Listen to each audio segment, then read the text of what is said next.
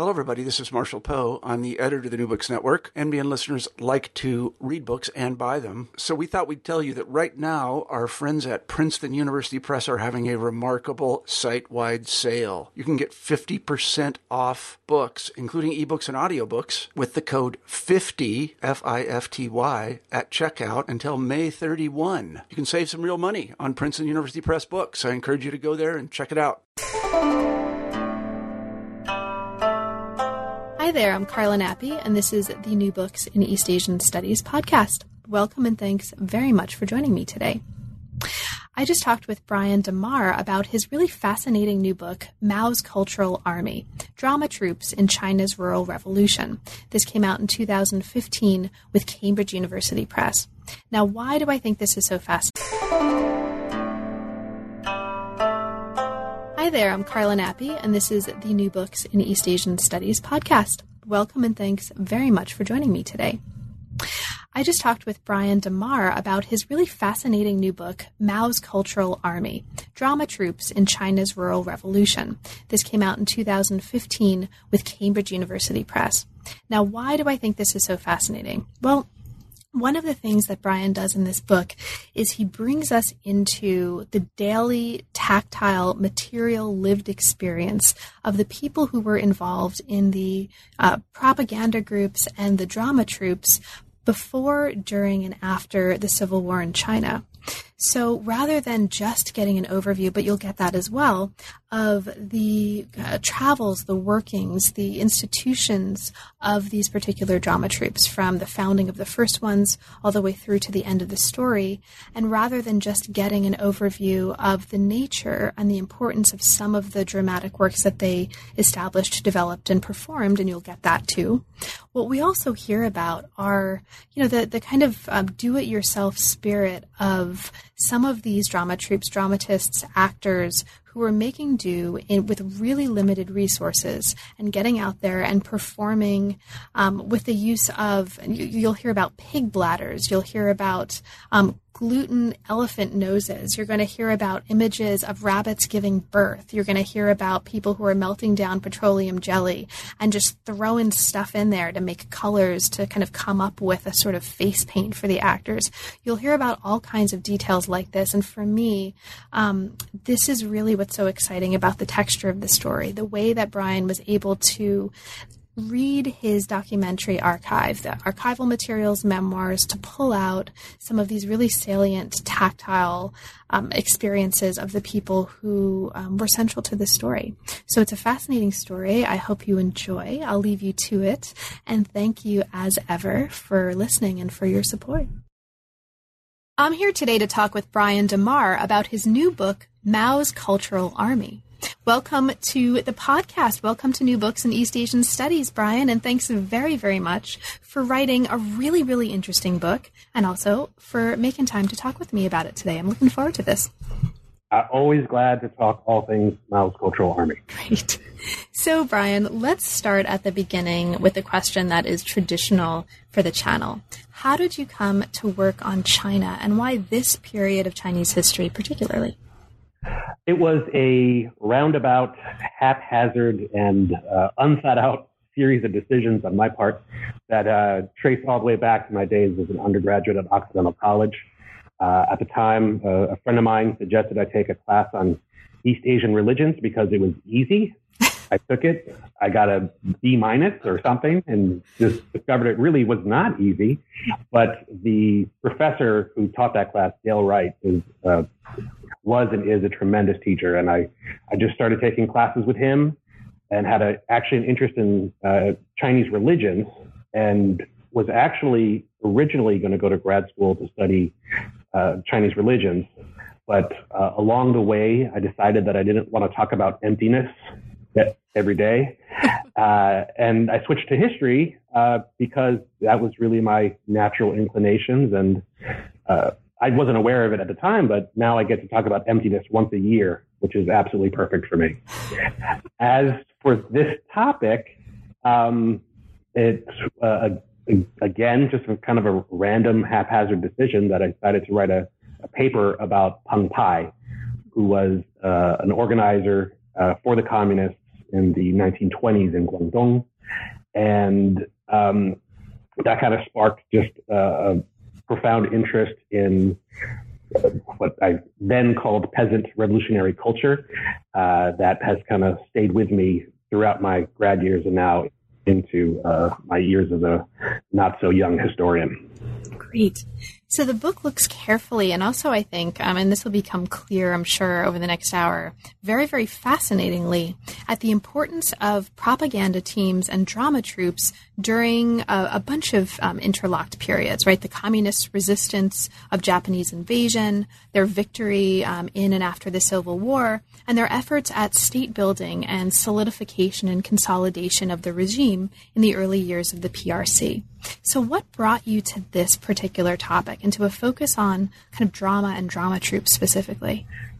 This came out of my dissertation. So the book is not a revision of my dissertation, but it did come out of it.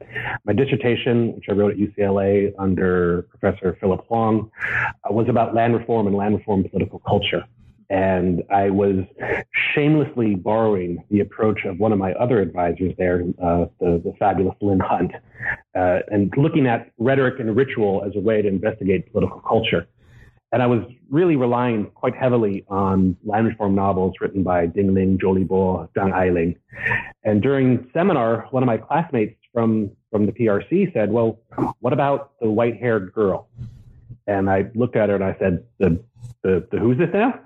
Because at that point, I, like many people who are not specialists on this, had never heard of the white-haired girl, which it turns out is an incredibly important land reform opera that's later made into a Cultural Revolution era ballet. And from that kind of initial conversation, I ended up writing one of the chapters of my dissertation about opera. And when I was doing research in China in the archives, I realized that no one was going to show me anything about land reform because the topic is just too sensitive then and even more so now. But I could get them to show me top documents about drama troops because it was a much easier sell. I could say that I was just interested in Chinese culture and Chinese opera. Mm-hmm. And that sounded much better to archivists. Of course, anyone who studies the Chinese Revolution knows that everything is political and art is particularly political. But I was able to get some great documents. And when I finished my dissertation, I actually asked all my advisors this, but Professor Hunt was really the clearest. And she was really encouraging me to kind of further my investigation into opera because she thought that was the most promising avenue of research coming directly out of the dissertation. And so that's kind of the genesis of how I started down the process of researching and writing the book. Awesome. So I was going to ask you actually to talk a little bit about the relationship between the dissertation and the book and the process of going from one to the other. And so you've already started to talk a little bit about that. Is there anything else specifically about that transformative process, right, which is relatively unusual, right, to kind of go from a dissertation to kind of taking a piece of it and then building that up into a book? Is there anything else about that process that stands out to you as particularly surprising or notable or kind of worth sharing for us right now? Well, I guess the way I frame it is that my dissertation in the end was more of a series of essays about land reform. Mm-hmm. Well, we can talk about this later, but land reform it's such a huge topic that it's kind of difficult to write a book about land reform. Mm-hmm. So that the topic had kind of stymied me a little bit. And only now am I able to kind of get back and re-engage it. And the other thing I'll just say is that it was a huge challenge because there was so much more research to be done. And it was difficult as, an early tenure track mm-hmm. assistant professor to do all that new research, publish, and still be, on time for tenure. But the upside for any young graduate students out there is that when you're done, you can maybe then turn around and look back at your dissertation and say, well, I think now I'm ready to revisit this. Mm-hmm. That's awesome. And I think, yes, that I completely feel where you're going there with the being an assistant professor and the pressures there. And I totally get that. So let's get right into it, because it's a fascinating book, and it involves not just a really sensitive accounting of individuals who are members of these drama troupes, a kind of overview of these drama troupes, but also some really cool details that involve things like elephant noses and making your own face paint and pig bladders that are used as bald caps. And so we're going to get to all of that. So stay tuned, listeners, because that's one of the really, really cool things about this book are these really awesome details. Okay, but let's start before we get to the details at the beginning. Now, in a lot of ways, the book is all about the relationship between dramatic acting and political action. And this is laid out really nicely for us in the introduction. Now, when we come to the first chapter, you expand a little bit at the beginning on another thing that's really notable about the book, and this is true throughout the book, which is your thoughtfulness about and sensitivity to your source base, right? The kinds of sources with which and through which you're crafting this narrative. Now, chapter 1 looks at the era of red drama, okay, that's in quotes, which was the first communist cohort of cultural workers who, in the words of the book, experimented with cultural performance as propaganda. Now, this chapter draws really significantly on memoirs, on artist memoirs as a source base. And you talk early in this chapter about the reasons for doing that and the potential kind of challenges of doing that. So as our entree into the book and into this first chapter, can you talk about working with memoirs? For you, why was it important to do that? And how did that importantly shape what was happening here in this part of the book? Well, I relied on memoirs because they were the only half-decent source that I could find. They are very problematic. They're written, for the most part, in the 1980s after the Cultural Revolution. So that always kind of colors, the nature of these sources. They're written very, very long after the fact. A lot of times they're written in very self-conscious challenges to Jiang Qing and Cultural Revolution era productions and trying to kind of reclaim revolutionary art from the kind of disgraceful period that it fell into under Jiang Qing. So that's, the problem. There's also, they all agree on certain essential truths of the Communist Revolution and the role of art in the Communist Revolution. Most significantly for me, they all agree that if you put on a good show and a peasant watches it, then they will be won over by your political argument. If you put on a show about the rightness of fighting the Kuomintang, they'll believe that. If you put on a show about the necessity of, collecting grain and giving it to the Red Army, they'll believe that. So they're far from perfect. But what I discovered is that there's so much great information in them that they simply couldn't be discounted as a source. And when you read dozens and dozens of them, as I did, the discrepancies are what really starts to pop out. When someone talks about, for example, a failed show, to tune in a little bit carefully to see what it is they want. And there's just a tremendous resource when used very carefully, but you can't use them very haphazardly. I'll give you an example of that. Early on, I presented a paper at AAS about the role of female propagandists during this period. And throughout the entire period covered in my book, women play an incredibly important role in these drama troupes. And one of the things I was talking about in that paper was kind of how the women could go to the front line and they could kind of conversate with the Kuomintang soldiers on the other side of the blockade and kind of soften their hearts. And Neil Diamant was the discussing for that panel. He's awesome. I love him. He's great. Shout out to Neil. He's fabulous. Shout out to Neil. And he's been great. He's been giving me advice on my work for years now. And for those of you at home who know Neil, you may know that he was in the Israeli army. And what his comment was, Brian, I'm paraphrasing here, Brian, I've been to war. That's not how it works. Which is a fabulous comment, because you cannot argue that, because it turns out only Neil has actually been to war. So, but his point was very well taken, in that, just that there's a tendency to overstate in these documents the effectiveness of the troops, of what they were able to accomplish. So everything has to be taken with a grain of salt. You have to read them very carefully. But the day-to-day details about putting on these shows, about organizing the troops, and, just for example, the tremendous stories that emerged from the Long March, it makes this a very worthwhile source. Unfortunately, there are no archival records from this era, and the Chinese literature is a little bit too glowing. But read carefully, these are wonderful documents.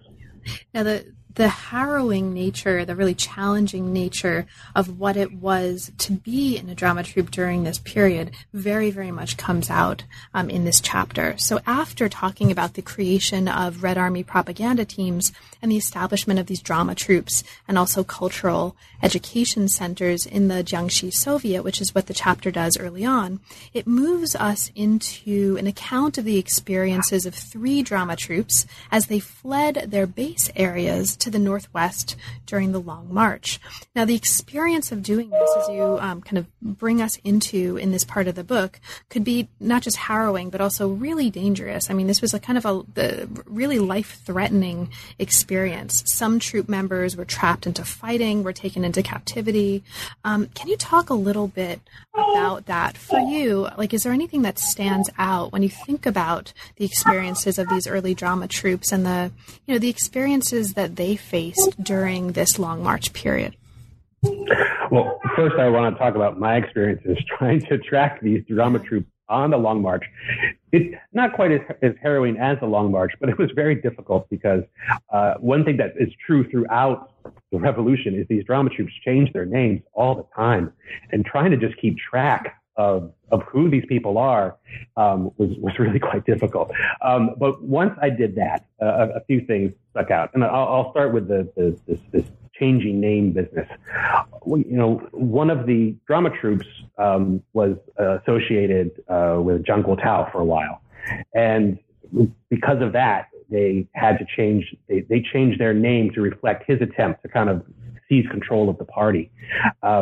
So one of the things that struck me, actually the most striking thing, was that no matter how bad things were on the Long March, they still would carry out propaganda. They still would have a drama troupe.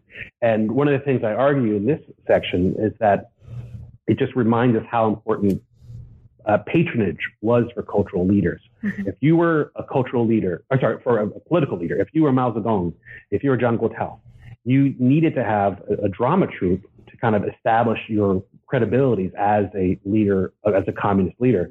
There are ties back to that with, Chinese elites who used to have their own private opera troupes.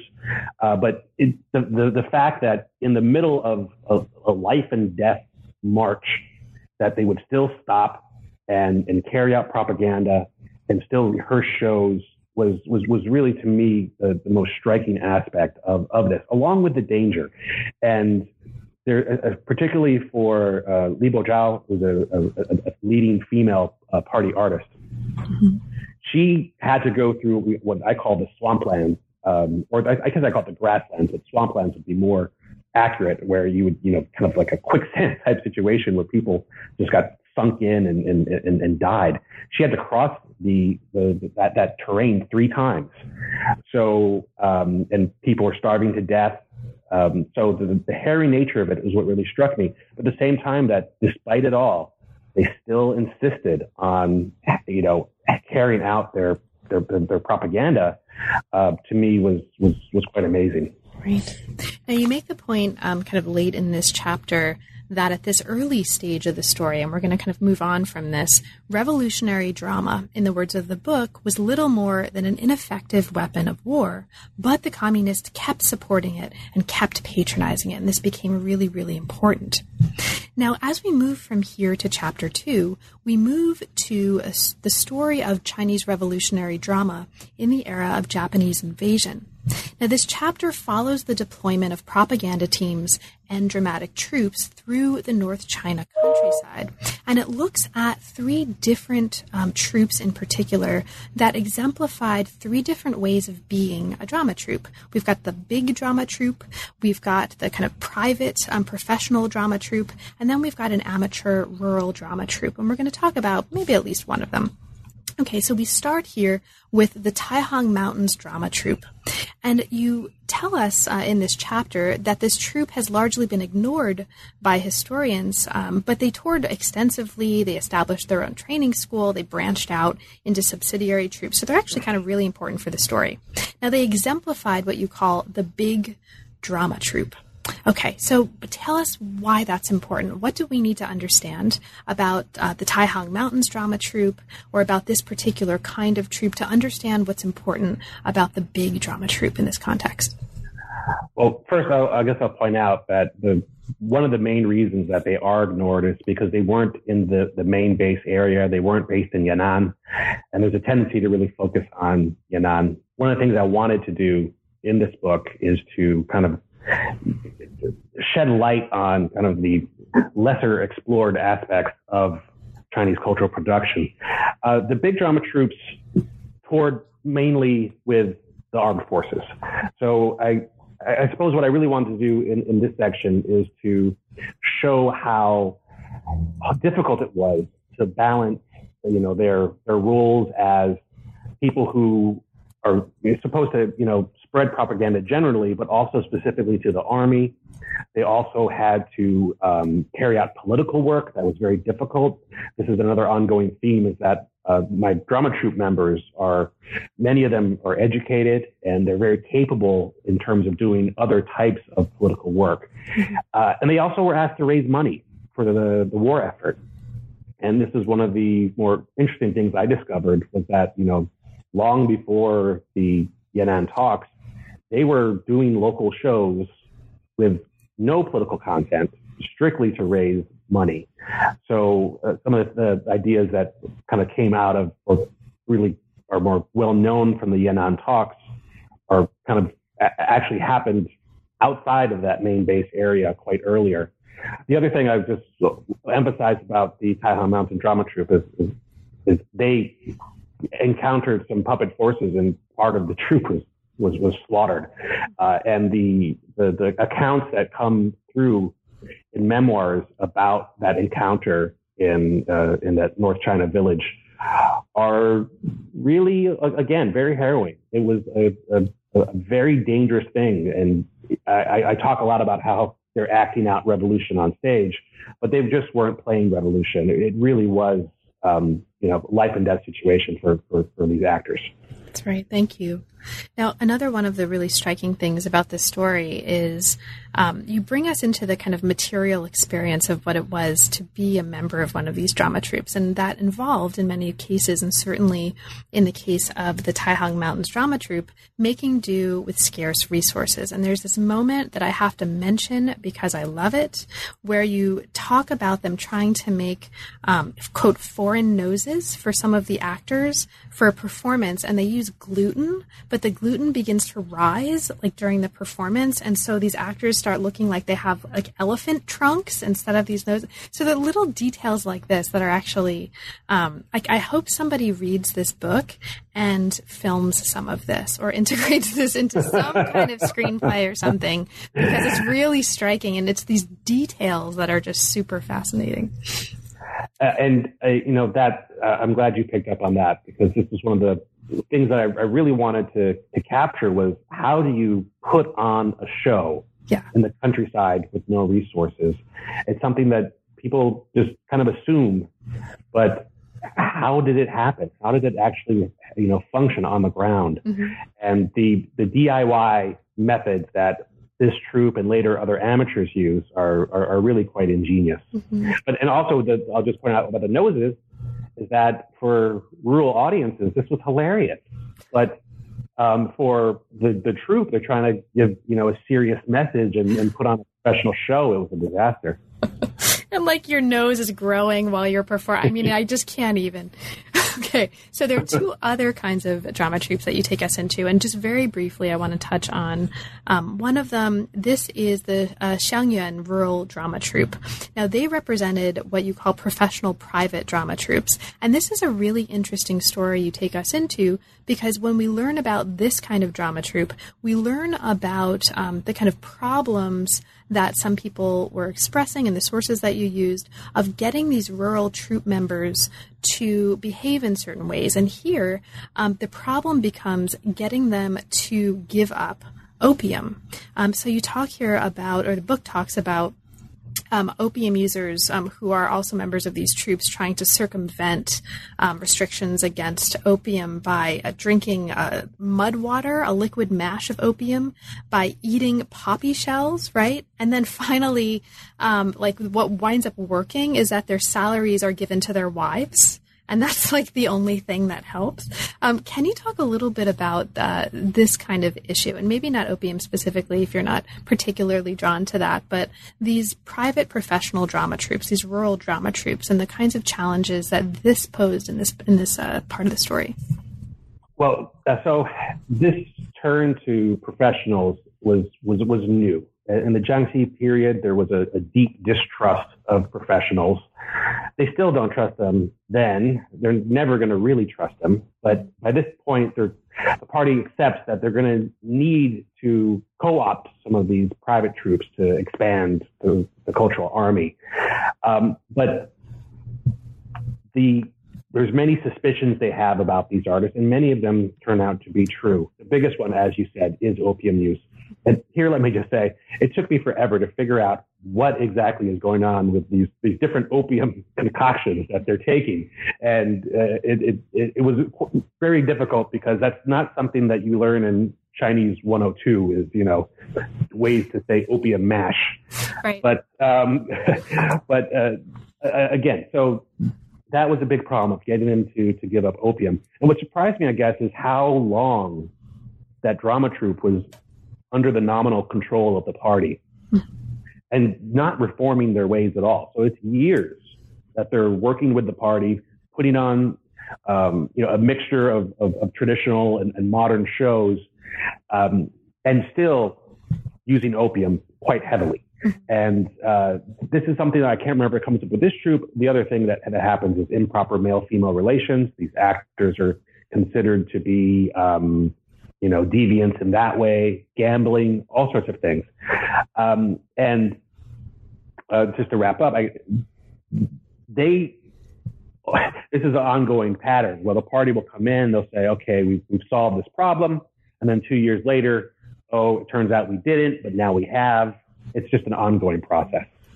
So listeners, somebody tell somebody at HBO that there is an amazing HBO TV show somewhere in here. Okay, seriously. Could you imagine? It would be like Deadwood, only crossed with something like much, but it would just be fabulous. So somebody please make this happen. And I'll just put that out there. And so when it happens, you can remember this moment. This was the inspiration. Okay, so the rest of the chapter, there's a lot more going on in this chapter that we won't have time to talk about in any kind of detail, but I just want to flag some important themes that come up here. And some of these themes you've already touched on. You emphasize here in this chapter that the line between professional and amateur was really fuzzy and changeable and permeable. And also you mentioned the importance of traditional operas. And this is one of the points of conflict that comes up early in the story here, and that's going to continue to come up later on when we get to some of the later chapters.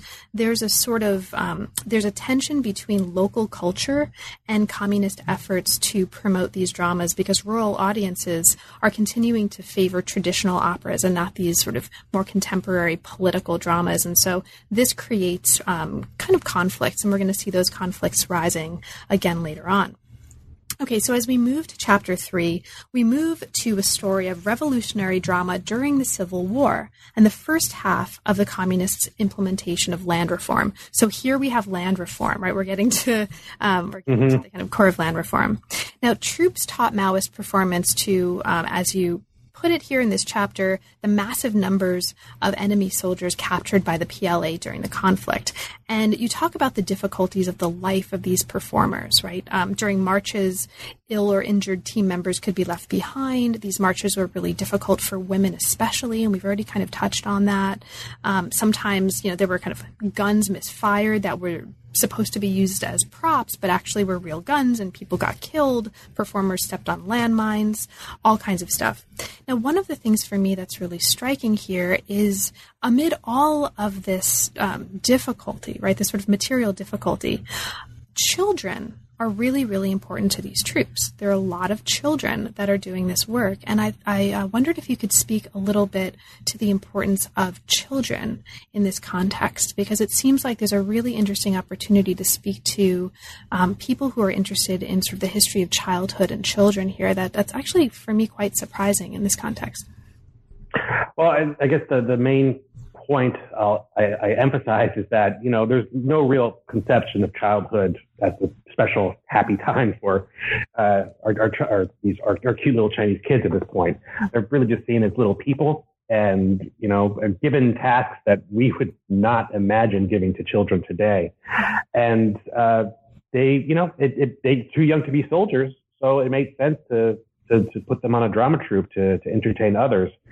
That said, there were times when drama troupes realized that what they were doing was simply too dangerous, and would, spin off their child actors to do something a little bit further away from the front line.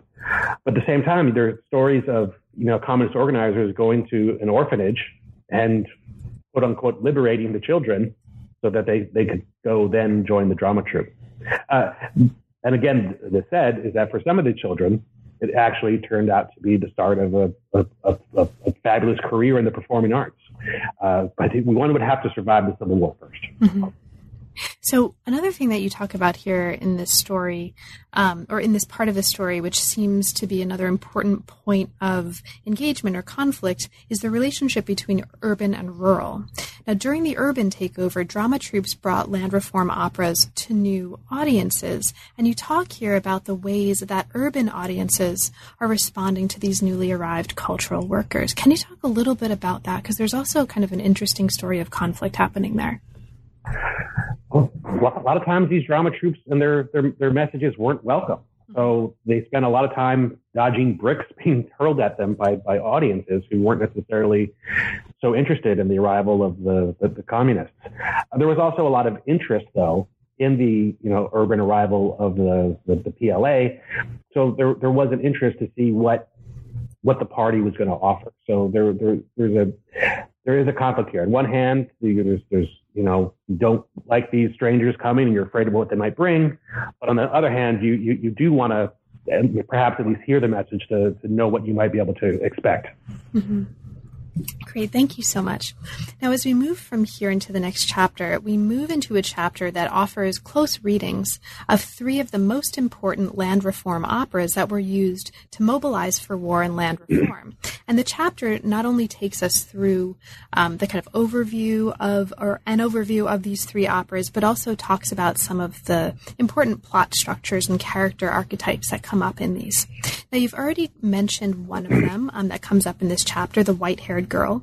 There's also another one that you talk about, Liu Hulan. But the third one is the one I want to ask you to talk a little bit about, because the story of this actually carries through in interesting ways through the entire chapter. And this is a a land reform opera called Red Leaf River. So what is Red Leaf River? What makes this particularly interesting? And can you introduce this for us a little bit? Red Leaf River is, in my opinion, the best land reform opera. Yeah. Now, so the white-haired girl is probably a better story, but it actually doesn't really concern land reform. This is one of the things about these so-called land reform operas. Most of them don't show land reform. Red Leaf River puts land reform on stage. So if you wanted to teach someone how to struggle a landlord, there's no better way to teach it than by sitting them down and watching Red Leaf River. Very quickly, it's a story of a peasant family who are driven into poverty by an evil landlord who tricks them. He makes them pay all sorts of debts that they shouldn't pay. He makes them pay for his opium. Like nearly all villains in land reform operas, this landlord is also a sexual deviant who spends a lot of his time planning the sexual assault of the young wife of one of the peasant male leads. This leads her to kill herself, and her husband is distraught. He runs off. The village suffers. Eventually, the peasant male returns when the village is quote unquote liberated, and he takes a lead role in struggling the landlord who had sexually assaulted his wife. And that landlord he's a great example of one of these villains. He's just a completely evil guy, which means that the landlords are always the best characters in these shows because they're free to be interesting, where the other characters have to be kind of just boring, kind of peasant heroes. And during the struggle, he actually fights back and he argues his case that, he was born rich, that's just fate. And, how dare these peasants curse him for being poor? But of course, eventually he is successfully toppled. Okay, cool. So that's the overview of this land reform opera. Now, one of the really interesting things that happens in this chapter is you look at a particular drama troupe that was performing, right, and sort of looking for an audience for Red Leaf River, this particular drama. Now, in this case, you used archival records to complicate and to kind of deepen and transform a little bit a previous account by William Hinton of a 1948 performance of this particular drama in Longboat Village. So can you talk about that moment? Because that seems like an important moment in this chapter. What did you find in these documents, and how did this change how we understand this performance? Well, first, this account that Hinton gives is, I believe I call it the most famous performance of the land reform opera, because so many of us have read Fan Shen, which is a tremendous book, well, a tremendously problematic book in the end. And as Hinton describes it, and this, of course, was my first entry into land reform operas, is that, he's in Longboat Village, our famous Shanxi village, and a drama troupe comes. They put on the show. Everybody's crying. Tears are running down everyone's face. They're captivated. They're passionate, and so. And as I make clear, I believe that what Hinton's saying is true. I don't think he made that up. But what I found in the archives was that this very drama troupe, and this is one of it's one of those moments when you're doing research, when you realize what you found, and it's just so incredible. But I found the archival documents about that exact drama troupe. And they, mention putting on a show for Hinton. And what is surprising for those of us who have read Fan Shen is that it turns out that show and all their modern shows were in fact quite unpopular. They faced incredible resistance from rural audiences who really wanted them to put on the old style shows at the regular times and the regular ways, and really pushed back. And this is one of the things I try to emphasize throughout the book is the autonomy of audiences. Mm-hmm. The party could influence the drama troupe, but they couldn't demand that rural audiences suddenly embrace these modern shows. So in the case of Red Leaf River, and I believe to be true, is that, this is the other thing I always remind my students, is that if you are a farmer, life is not that interesting or fun. So if someone comes and they're going to put on Red Leaf River, you'll go, you'll watch it. If it's a good show, you'll like it. But if you have a choice, you're always going to choose your traditional classic opera, and that is exactly what happened. And one of the funny things, and as one of the drama troupes discovered, is that the villagers would use ideas that they learned during land reform to struggle drama troupes and to tell them that they need to serve the people, and to kind of use the Maoist rhetoric to push back against revolutionary culture. Mm-hmm. So thank you so much. So as we move from here to the 5th chapter, you bring us into cultural work after the communist victory in the Civil War. And there's some really interesting stuff happening here at a congress in Beijing. So you bring us here into the All China Literature and Arts Worker Representative Congress in Beijing in 1949. And one of the things that happens there, or sort of in this context that seems like it's really important, is there's a constitution adopted. And this is a constitution for the All China Federation of Literary and Art Circles. You call this the Wenlian. So this seems like it's important because it provides a framework for organizing artists and cultural work in the PRC. So can you talk a little bit about this Wenlian and sort of why and how is it important and significant for the story? Wenlian is the organization that controls cultural workers, and so this becomes kind of the framework for the cultural army as they move forward. It ceases to be a military organization and it becomes a civilian one. So these various cultural workers, they need direction, they need training, all of these things. So Wenlian provides the structure for that, and it's throughout the nation. What I like to do in this, as much as possible, is to kind of trace how these kind of ideals that the Wenlian puts forward are actually carried out at the grassroots level. Mm-hmm. Now, one of the really interesting ways that this plays out is that you're showing us at the grassroots level, at least in terms of in this chapter, the regional cultural workers who are heading out to the countryside as new agents of the PRC state, right, in this context. There were lots of challenges that these urban artists are facing in rural society. And you talk about some of these challenges that are happening like on the ground in chapter 5. Now, one of the things that's really striking for me, and again, this kind of speaks to the importance of these really fascinating details that come out of the story, is you're taking us into the ways, and really the material culture of the ways that amateur dramatists and actors are staging state culture for village audiences, and really the kind of material challenges that they encounter, putting together scripts, finding actors, matching actors with characters, training them, and then getting creative in terms of actually staging these performances. And here's where those bald caps made from disinfected pig bladders come in. Here's where they're like using grease paint for makeup. They're melting down petroleum jelly and just adding a whole bunch of random stuff to like make colors that they could then, put on actors' faces. It's really, really interesting. So for you, thinking about this part of the story, what do you think is most interesting about the sort of these material challenges that are facing these dramatists and actors and the way that they are, kind of engaging this DIY spirit to try to work with them and work around them?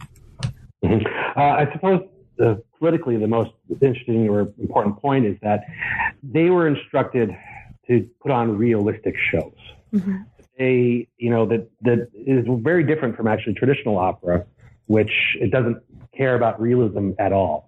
So they'll pantomime, for example, a door opening and closing, no problem. But with these shows, they're supposed to be a reflection of village life. So you want to show your what we can now call a peasant audience, peasant life, and hold it up as a mirror. So hence this emphasis on realism, although, again, no budget. So you have to look around and, as you said, figure out ways to have someone be bald, give someone a big nose so they can play a foreigner. At the same time, the realism that the party's promoting here is Maoist realism. It has to correspond to the way that, party ideology envisions the village to look like. So landlord characters have to be dressed up in silk gowns and fancy clothes, while your cadres have to be, simplistic and, sturdy, peasant types. Mm-hmm. Great. Thank you. Okay, so as we move from here into the last two chapters before the conclusion, you bring us into two very specific case studies, so two specific localities that are quite different from each other as we move forward into the story. So chapter 6 looks at the deployment of revolutionary drama by Mao's Cultural Army, sort of to kind of name check the title, as the new PRC state conducted mass campaigns, including land reform campaigns, to consolidate the new regime in the early 50s.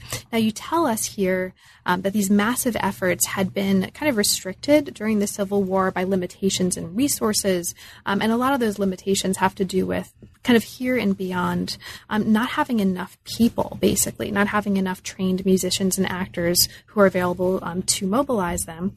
But then after winning the war, the military propaganda teams begin to be replaced with professional troops, right, and amateur village troops in the countryside.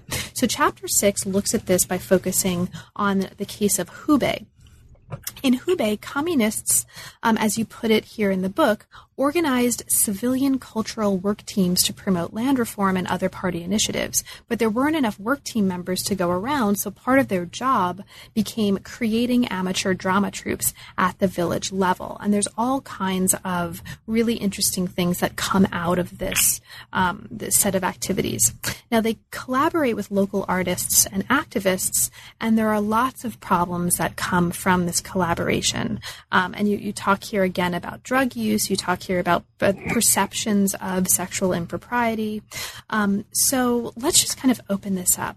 Can you speak kind of briefly, just to open up this moment for us, to what you take to be some of the most, or maybe one or two of the most interesting and important conflicts that come out of this engagement with local artists and activists in Hubei, and why is this important for the larger story that the book is telling? Well, the one that comes to mind first is just the desire for our amateur troops to go professional. This is the party has long had this ideal of amateur troops. Professionals seem a little untrustworthy. Amateurs cost nothing. This is what we really want. But once you train some peasants to put on a show, and they get there on stage, they generally would think, hey, this beats farming. So they would, quite naturally be inclined to see if they could go professional. So you have, again, this very blurry line between amateurs and professionals, and the party constantly trying to enforce that line. The other problem is just the persistence of tradition. This goes back to audience autonomy. The party was very clear that they wanted these amateurs to do shows in support of political campaigns, most importantly land reform, and then also, however, the marriage law campaign. But there was a stubborn tendency for our amateurs, again, many of whom who want to be professionals, to just put on the old shows and maybe rename them. So you have some funny moments where they would. This is especially true for the marriage campaign law, where they would put on a traditional show, they change the title, they'd make the main characters cadres and peasants, but it would just be a traditional show, many of which would go completely contrary to the spirit, if not the actual law of the marriage law. Mm-hmm. Cool. Now, the case that you bring us into in the next chapter is actually really different, right? So whereas we just talked about what's happening in Hubei, in chapter 7, you bring us into the very different context of Shanxi. Now, chapter 7 focuses in on the role of Shanxi's professional drama troupes in the early PRC period, and this is really different from the case that we just talked about. Among other things, there was no sustained drive to develop amateur troops in Shanxi in the way that we saw in Hubei.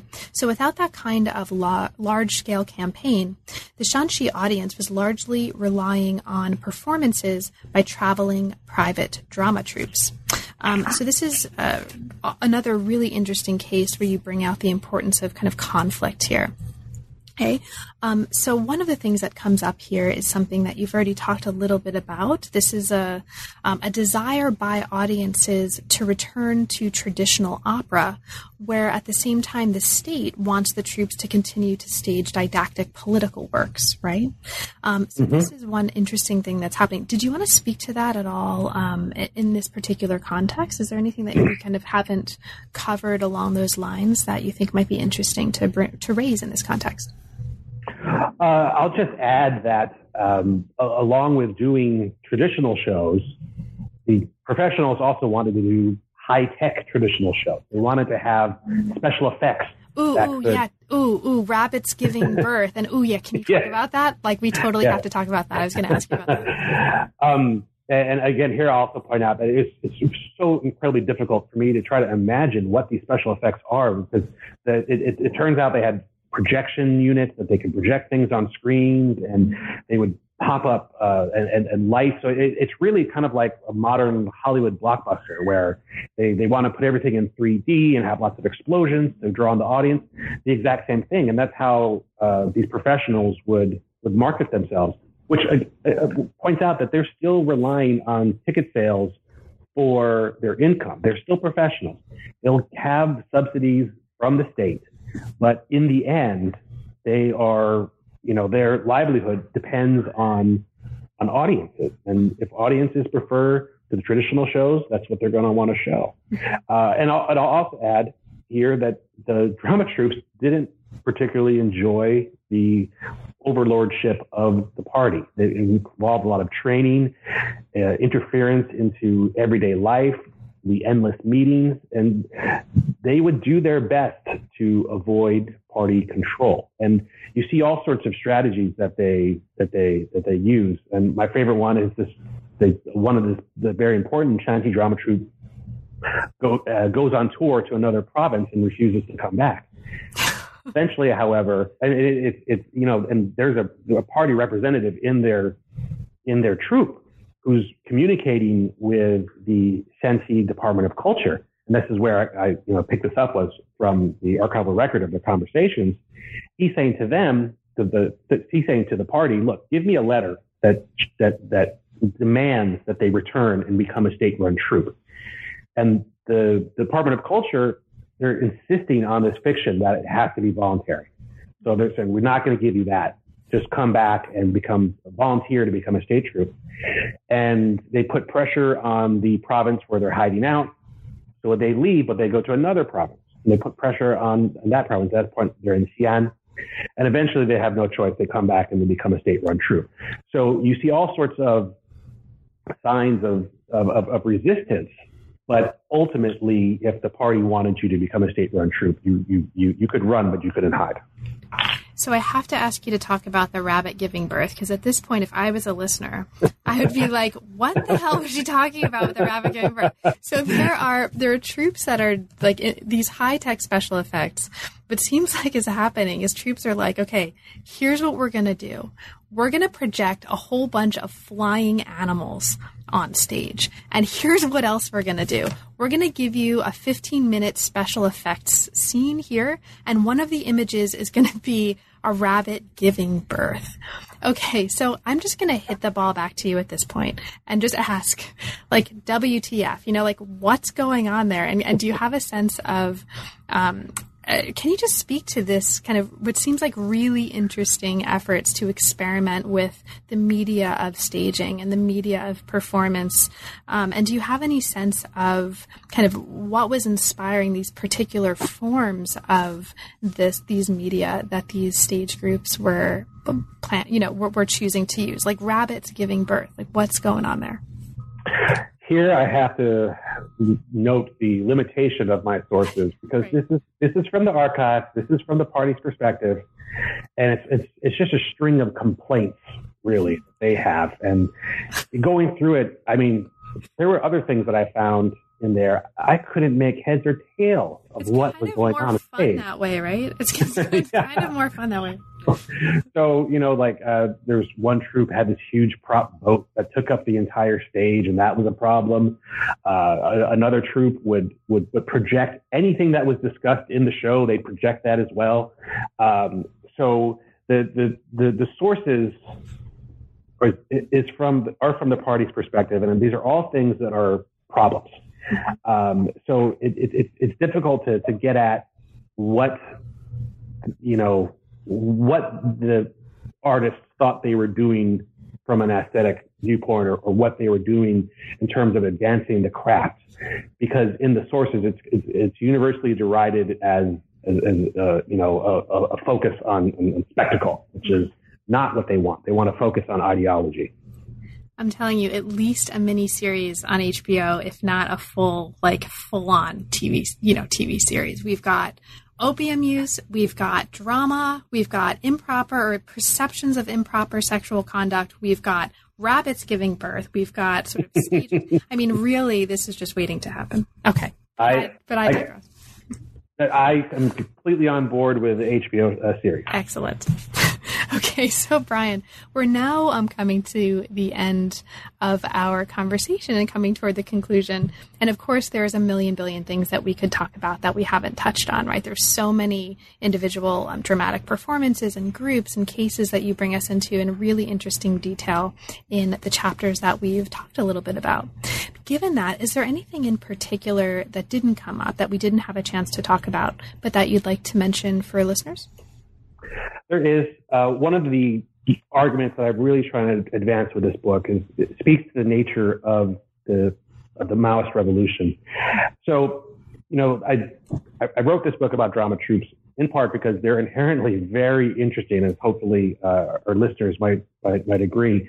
But I believe that they speak to the nature of Maoist revolution.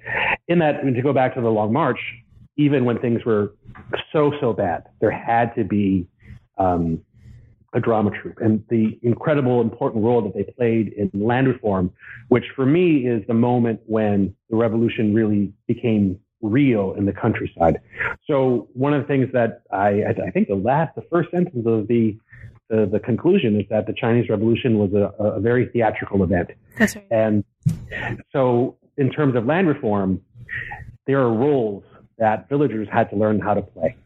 If you were a farmer, you needed to now know what it meant to be a peasant. You needed to know what a landlord was. You needed to know what kind of language you would use when talking about a land. Or you needed to know how to suku, how to speak bitterness. And you needed to know how to struggle your landlord. This was a highly theatrical event that is not easy. So to go back to Fan Shen, for example, there's great descriptions, although Hinton wasn't there, of failed struggle meetings where people just don't know what to do. So, and careful readers might notice that when I talk about villagers, I don't refer to them as peasants until after land reform. Mm-hmm. So beforehand, they're villagers, they're farmers, but after land reform, after this experience of learning new ways to act, which again is really envisioned in these shows, they have these roles to play. Recently, some people have kind of seen the theatricality of the Chinese Revolution as something of a sign of its weakness or its failure. But in my book, one of the things I want to show is that the theatricality of it all is really hardwired into Maoist revolution from the start. Thank you so much for that.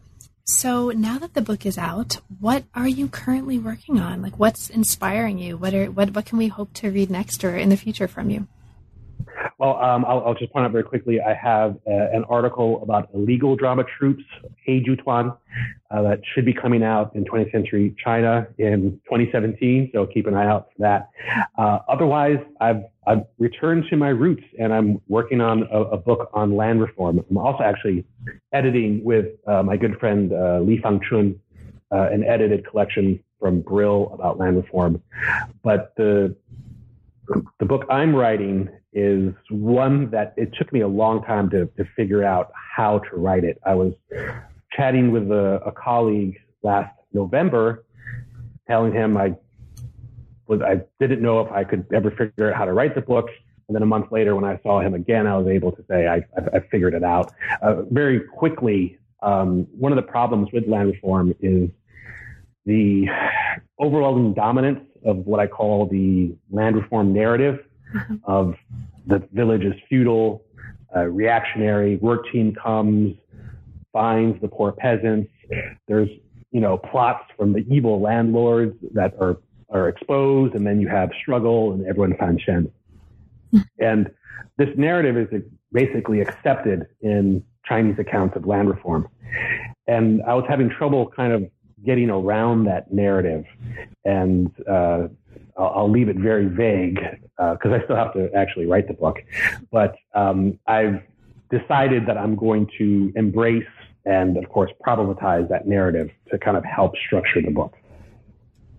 Well, best of luck with that. And thanks so much for taking time away from that to talk with me today about this book. So it's really been a pleasure, Brian. Thanks so much. Just thanks for taking the time to write this book and to talk with me about it. It's been a pleasure. I'm so glad that you enjoyed it, and I had a blast discussing it with you.